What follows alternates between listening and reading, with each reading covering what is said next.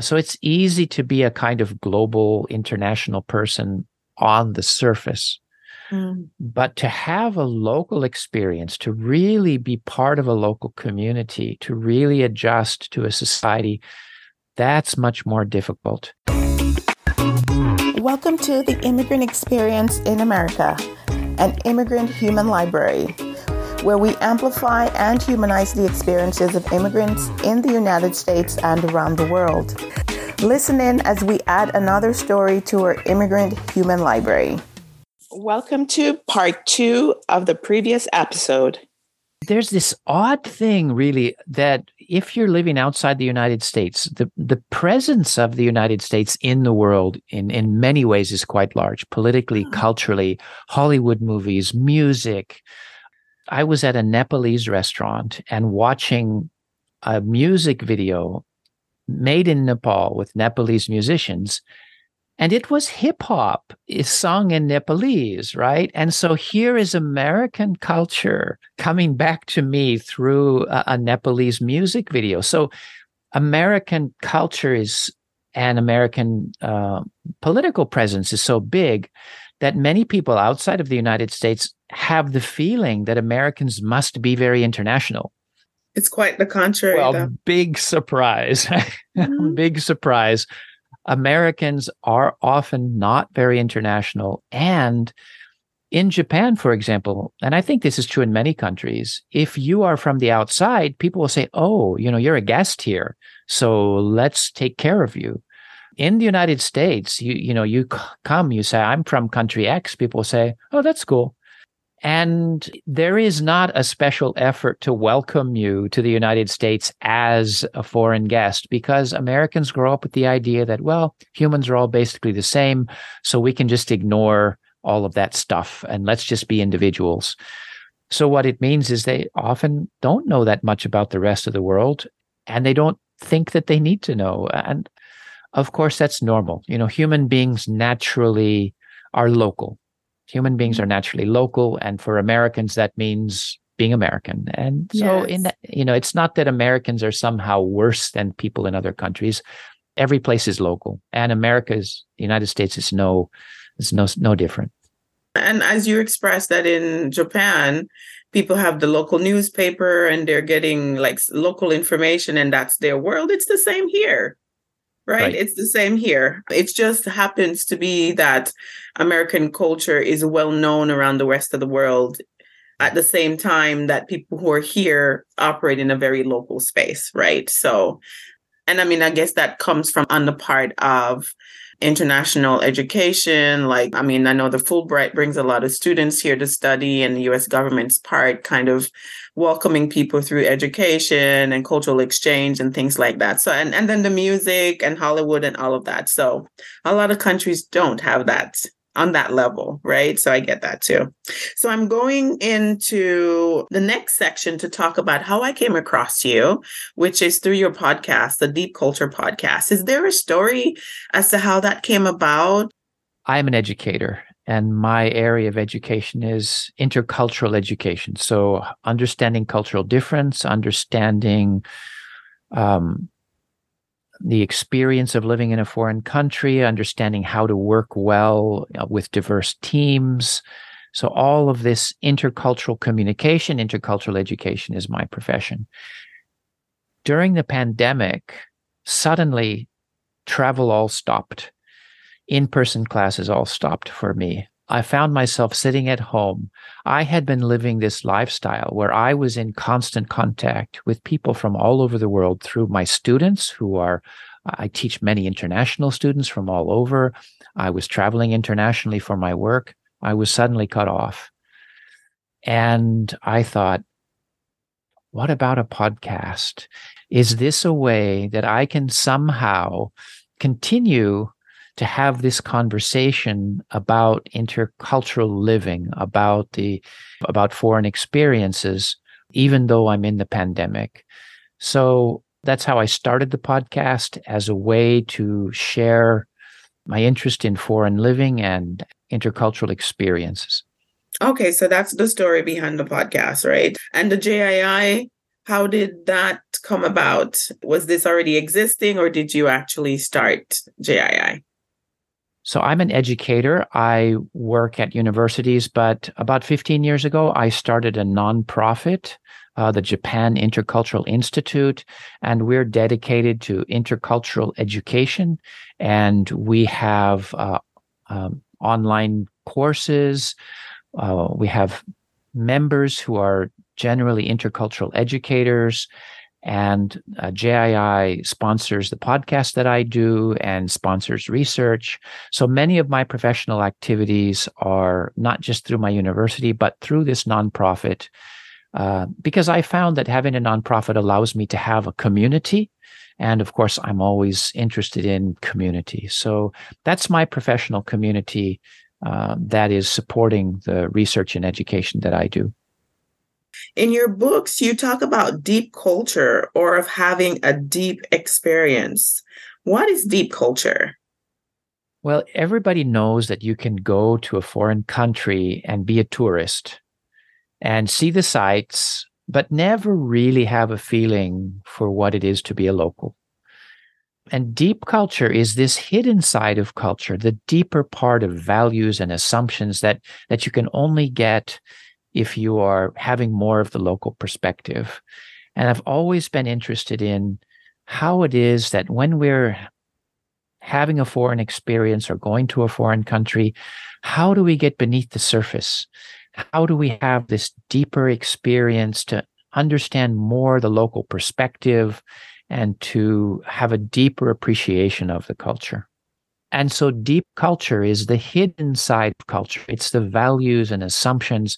We said before that Americans are not really aware sometimes of this kind of me part of American culture, but that's because they take it so for granted.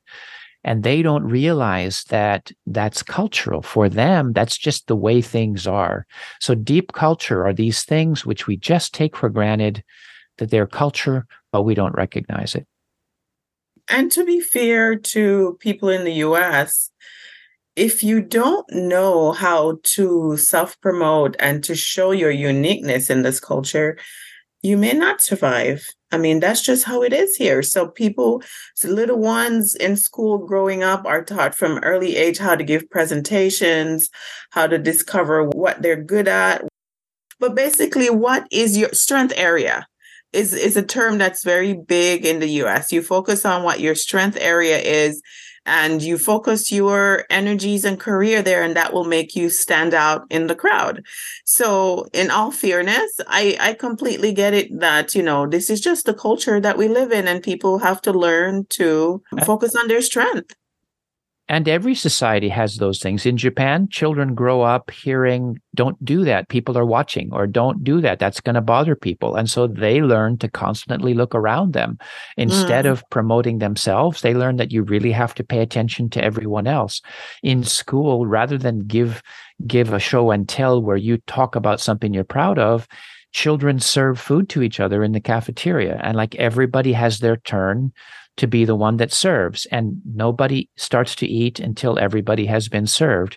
And elementary school children clean the classroom because that's their shared space, which they're responsible for. So that's just natural for Japanese. And so you're absolutely right. Deep culture is kind of soaked into us as we grow up at such a deep level that we just take it for granted. And then, of course, when we're in a different society, we feel at some deep level that there are these differences.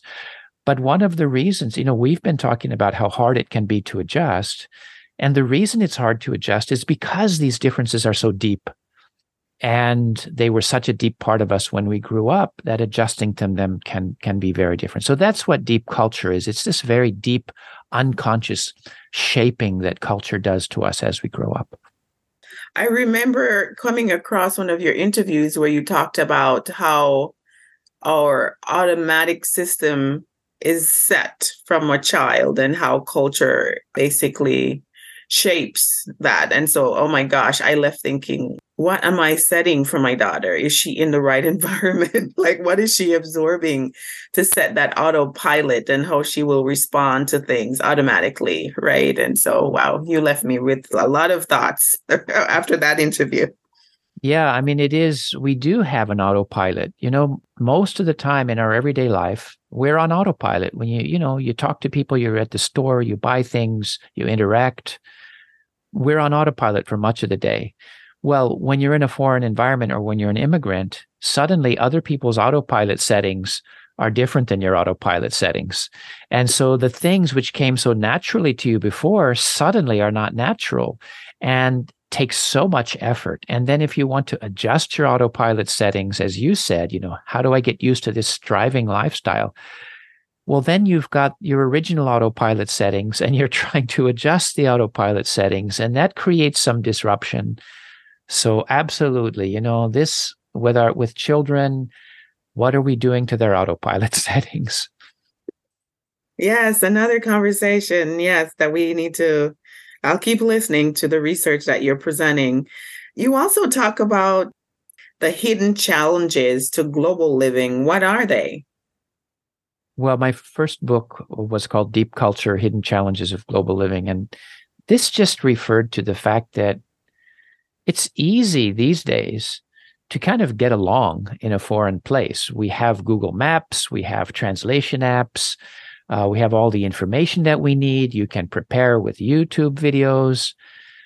So it's easy to be a kind of global, international person on the surface. But to have a local experience, to really be part of a local community, to really adjust to a society, that's much more difficult. And so there is a kind of naive internationalism where people just assume that, oh, the world is all the global village and we're all connected. And so now everything is fine. But no, everything is not fine. And that's one reason that we have so much conflict in the world these days, because so many societies are now kind of pulling in on themselves. And they've said, no, we don't want this. We want local. We want national. The hidden challenges of global living are these deeper kinds of values. And, ultimately, human beings are tribal. And I mean that in the sense of we are loyal to the people who are similar to us. And it's a natural tendency of human beings. So when the going gets rough, we want to be with people that are similar to us. And that's part of human nature. And to go beyond that, that is a challenge. And if we really want cooperation and collaboration in a global society, we need to understand these deeper differences between people, that it's not enough to say, oh yeah, I respect difference. Well, you say that you respect difference, but do you understand that difference? Could you adjust yourself to that difference? Could you live in this society? Could you change yourself to fit in with this other way of living? And that's a very different thing. To say that you respect difference or honor diversity is easy. To change yourself in some way in order to adjust to that diversity is a very different thing.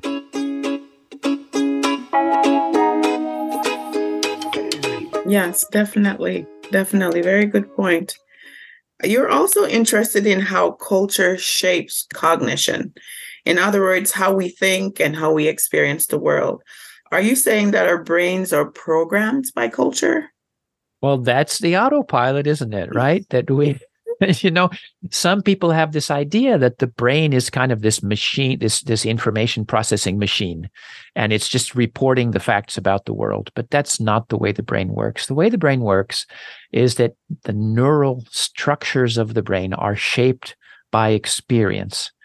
And our experience growing up shapes the cognitive patterns in our mind. So one of the examples is language. The language you grow up with is, in effect, programmed into your mind, and you will never lose that language. Now, you can learn a foreign language, but that foreign language will never be as deep in your mind as the language you grew up speaking.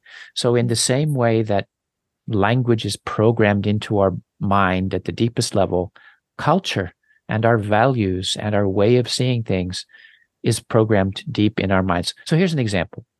If I say, think about your mother.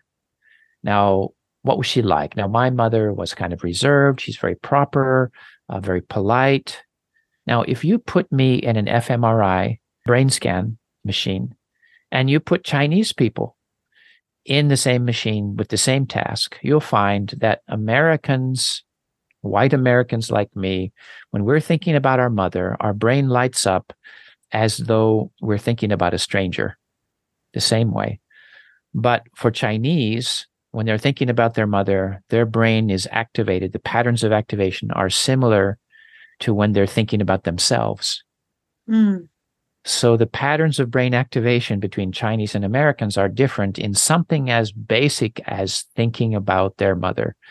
So our brain is programmed by culture, not in a kind of, it doesn't mean that because I'm this culture, I do this behavior. We're not robots, but it does give us our cultural glasses, the way that we look at the world. And it does shape our emotional qualities, and it does shape our values in a very deep way. So yeah, it's kind of programming our autopilot. If you don't mind, I'll turn my light on. I see the light is dimming outside here. We're almost at the end, but I see it's getting dark in my end here. For just a second, please. Can I ask you a question? Sure.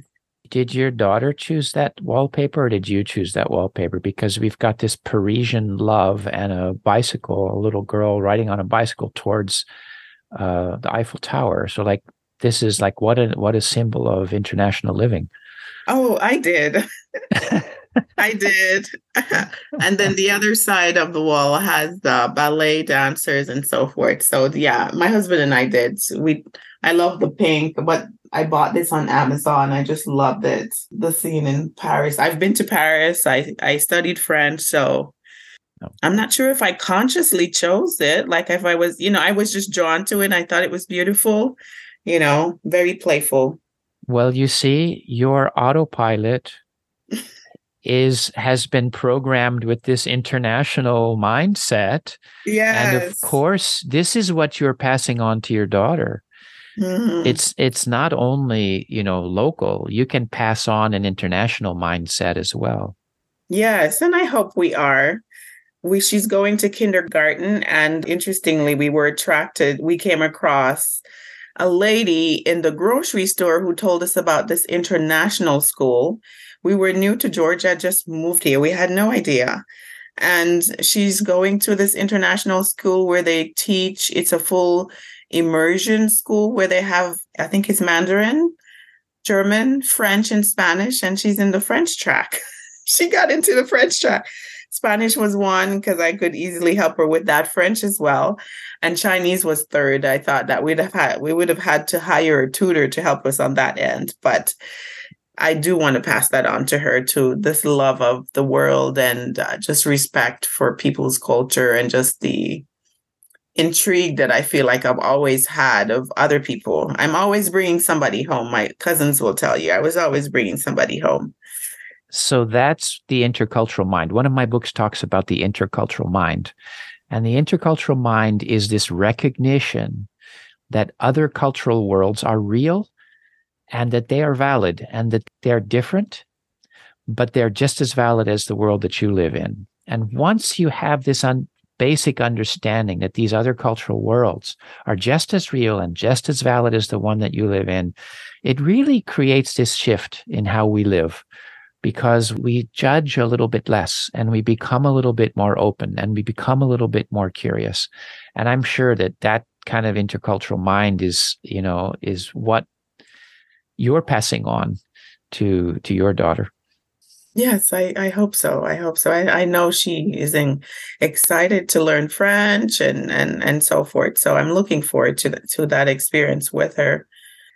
So I noticed you mentioned about the Japan Intercultural Institute, the NPO that you have, and that there's also an online learning course, the master class in culture, brain, and mind. Can you tell us a bit about that?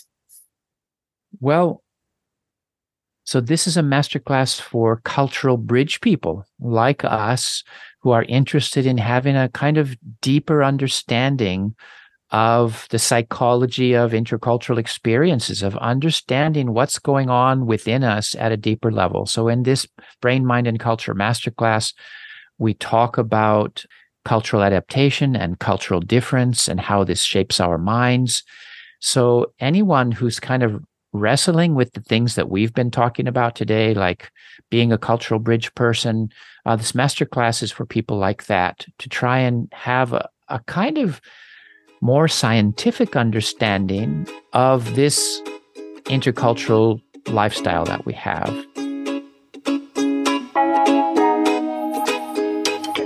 That's why my podcast exists too, to have these conversations, to educate people. I'm looking forward to dropping a few of your episodes into our feed to help our audience understand these disorienting experiences that goes along with intercultural adaptation. A few last points to wrap up. Has it been worth it migrating away from California, from your mother country, as they say, the land of your birth? Has it been worth it? Absolutely. For me, whether you leave home or stay at home, if you can find a life challenge that gives you the sense that you've grown, then that's where we should be. So it's not about where you are, it's about how you're living. And for me, finding that life challenge was about coming to Japan. And so absolutely, it has been so rewarding for me. Doesn't mean it's not difficult sometimes, but that difficulty, that's what makes us grow. Human beings need challenge to grow.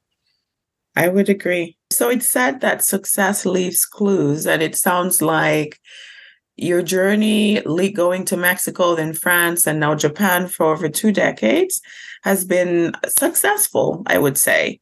What do you know now that you wish you knew at the start of your journey, of your immigrant journey? Don't expect it to be easy, and stay humble, but be proud. I mean, you need to have a strong sense of who you are. You cannot throw away your identity. You need to have a strong sense of who you are, but you also need humility. And the world is not a very international place. The world is often a place where people don't understand you, where people see you as different, where people do not automatically know how you feel. If we have an international lifestyle or an immigrant lifestyle, at some level, we have to accept that human beings are not always going to understand us. But we can reach out and we can reach across that divide. We can use our superpower. But that means we have to have confidence in ourselves, but we also have to remain humble and just recognize that we do have to make that extra step. We do have to keep trying, but that's fine. Life is not fair, but it's interesting. It was interesting that you said that you need that identity, which is basically part of your underlying roots, right? And you were born in the US, which is a country that supports that development of self and me. In a sense, it did help you if you think about it, right? Because you probably had a solid person of who Joseph is and probably what your strength area possibly were. Or did you? Did you figure out that culture was your thing, or is it over your lifetime it just became like, wow, this is just my thing? Well, you're right that, I did grow up with this idea that I had to discover my own path. As an American, I had to find success and be unique. And this is the way that I've discovered to do that. So you're absolutely right. On the other hand, I'm living in a country where people do not live this way. So in my everyday life, I have to give up this idea of promoting myself, of being the unique person. I have to be willing to blend in. I have to be willing to be silent. I have to be willing to let other people talk. So there's this irony that I have become myself by no longer being the person who's constantly striving to be myself. What a quote. That's a tweet right there. So sometimes I talk to people who've lived between different societies or they grew up in different countries. And one of my joking questions is always, well, did it mess you up? And, people will say, well, kinda. I mean, because we have all these contradictions that we face, and you and I have talked about this before, that we're constantly facing these contradictions and these inner conflicts. So how can we not grow as we deal with these things. Yes. And that's where the humility, and the word this year has been for me, surrender. Like really just surrender to whether you're a person of faith or you're a person has no belief system or whatever. Just, surrender to whatever the universe has for you, whatever the divine process is, and not really struggle within that. Because I came with my parents. This is where I am. Find beauty in the now. Like Eckhart Tolle has been, you might have heard me listening to him when you came on. He's one of the authors that has really guided me in the last 2 years since my mom passed, because I felt like I was just rushing through life and struggling with, no, I don't want that. I want this, and living for the next moment and missing out the beauty of what was happening now. There's a lot of beauty here, and so I feel like I've been humbled and learned to just surrender to the beauty of what life is here in the US, and trying to become whoever I will become, being a hybrid of the previous culture and this culture, or third culture, whatever it is that I'm going to become, will just, it will naturally happen. So my wife, who loves cooking, will say that when you go to a new society, you're being put into a different kitchen. And so you've got different ingredients on the shelf, maybe some of the same ingredients, but you are still the cook. You're using the ingredients that are around you to make the dish that only you can make. So I totally agree with you that we surrender to the fact that we are where we are and life is what it is. And then with those ingredients, we create something beautiful for ourselves. I think that's a wonderful sentiment. Yes, definitely. So I wonder if you have any parting advice for immigrants living in other countries around the world who might find themselves in a place of resistance or struggle. I don't understand why this culture is like this. Why is it this way? Because you can find yourself in that place at times and feeling like, the culture you come from is superior to the one that you're living in, or either way, vice versa. You have these discussions in your podcast. What advice may you have to share with anyone who might find themselves in that struggle? First, that it can be very isolating to immigrate. It can be very isolating to be in a foreign environment. And often our feelings of alienation or loneliness or sadness, we don't know where they come from. It's not that we have a specific problem that we can't solve. It's not that, the ATMs work differently from back home, or that I can't get the food that I want. It's more vague. And that can be so difficult, to have this vague sense that something is wrong or that you're alienated or isolated. So first of all, just to accept that that is what you're feeling. We need to accept that our feelings. It's okay to be stressed. It's okay to be frustrated. And to move beyond that really simply requires time and caring. We need to care about the people around us. We need to care about the place that we are.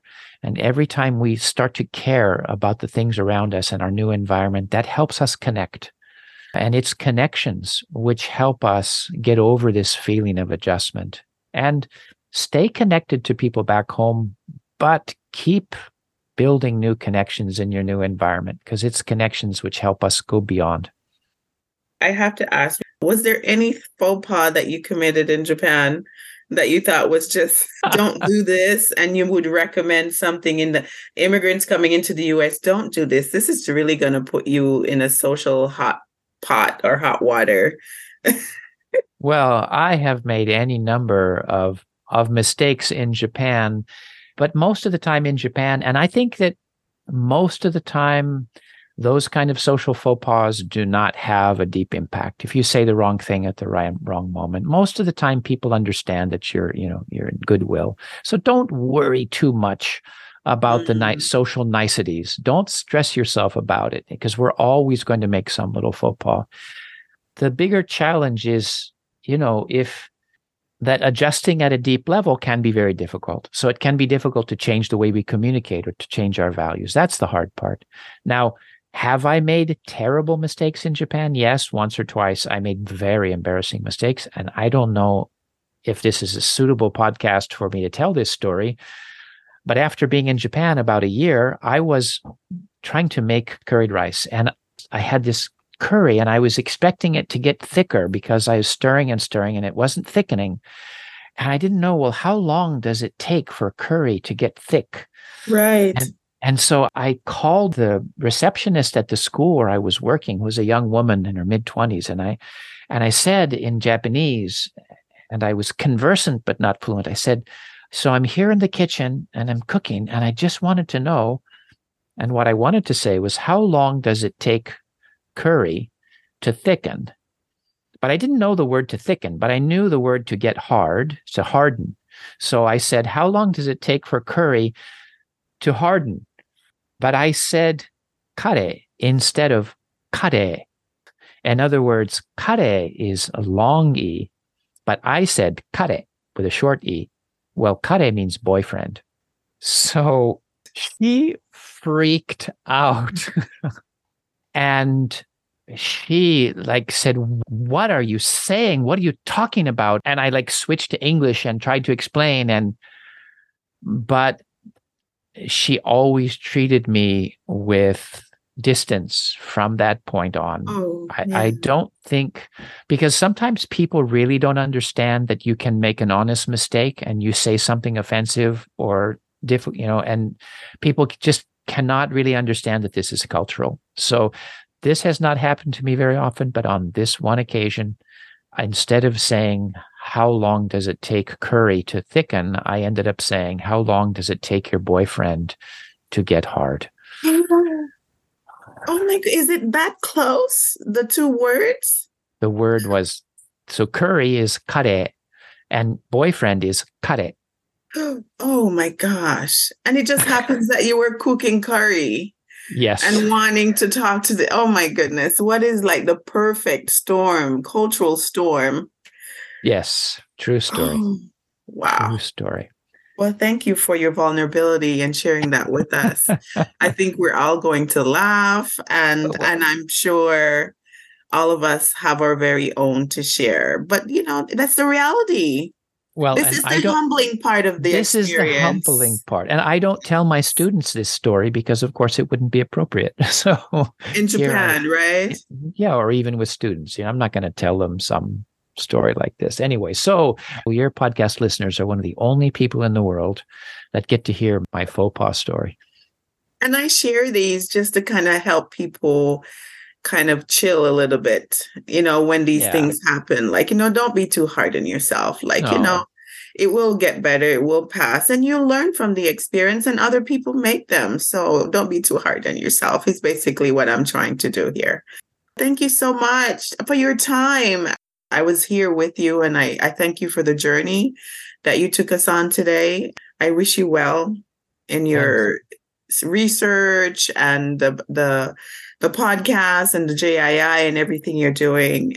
So thank you so much for this conversation and for the work that you're doing. And I will definitely mention you and your work in my next podcast and in my newsletter for the Japan Intercultural Institute. And any of your listeners who are interested in the work that I'm doing, just check out the Deep Culture podcast by the Japan Intercultural Institute. If you look for Japan Intercultural Institute, you'll find the Deep Culture podcast. Check it out. Yes, and I highly recommend the Deep Culture podcast. We'll be dropping a few of the episodes to share with you all, but please do check out Dr. Scholl's podcast. It really does help you get an understanding of probably some of your own feelings, responses to things, and how other people might be responding to you when you're in a new environment, really. And it really has helped me to put things into a framework that when people may do things that may come off as being rude and so forth, it's just sometimes that's the frame of mind they're in and how they see their own world. And sometimes they're for self-protecting, and it's not necessarily meant to cause harm, even though sometimes it does. So check out the Deep Culture podcast and the JII. Thank you so much, Dr. Scholes. We wish you much success, and we'll be in touch. Thank you so much, Simone, and good luck with all of your intercultural adventures and those of your listeners as well. Friends, as always, please subscribe, comment, and share if you enjoyed this interview. If you're passionate about telling immigrant stories, our team is looking for help. If you're willing to help with podcast production, social media, or Patreon management, please reach out to us. You can also donate on our Patreon if it's easier for you. All the links are in the description below. Thank you. We thank our listeners around the world, and we appreciate your continued support as we build our human library. Please remember to give us a 5-star review, subscribe, and share with your friends, family, and circle of influence.